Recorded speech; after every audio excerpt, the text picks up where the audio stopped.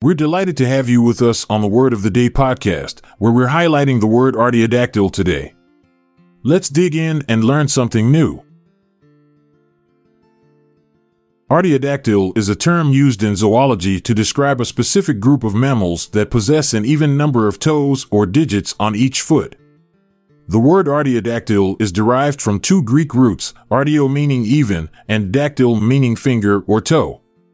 This term was first coined in the mid-19th century to classify a diverse group of animals that share this characteristic. Artiodactyls are a large and diverse group of mammals that include some well-known species such as deer, cows, pigs, giraffes, and hippos. They are characterized by their cloven hooves, which are divided into two equal parts. This even-toed characteristic is an adaptation that provides them with stability and agility in various terrains.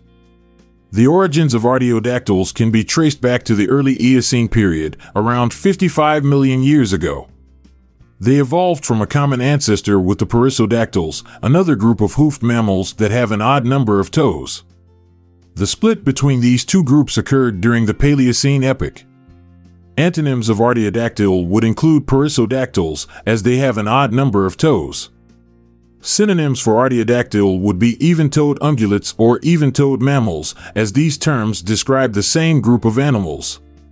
Examples of artiodactyls include the white-tailed deer, which is a common sight in North America, the African elephant, which is the largest land animal, and the blue whale, which is the largest animal on Earth.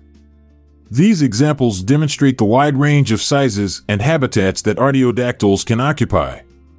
Lastly, we have an example of how to use artiodactyl in a sentence. As the sun set on the savanna, the artiodactyls emerged from the tall grass, their cloven hooves rhythmically thudding against the earth, a harmonious dance of even-toed perfection. We appreciate you listening to the Word of the Day podcast. If you enjoyed this episode, kindly spread the word among your circle. Visit the show notes for word credits and references.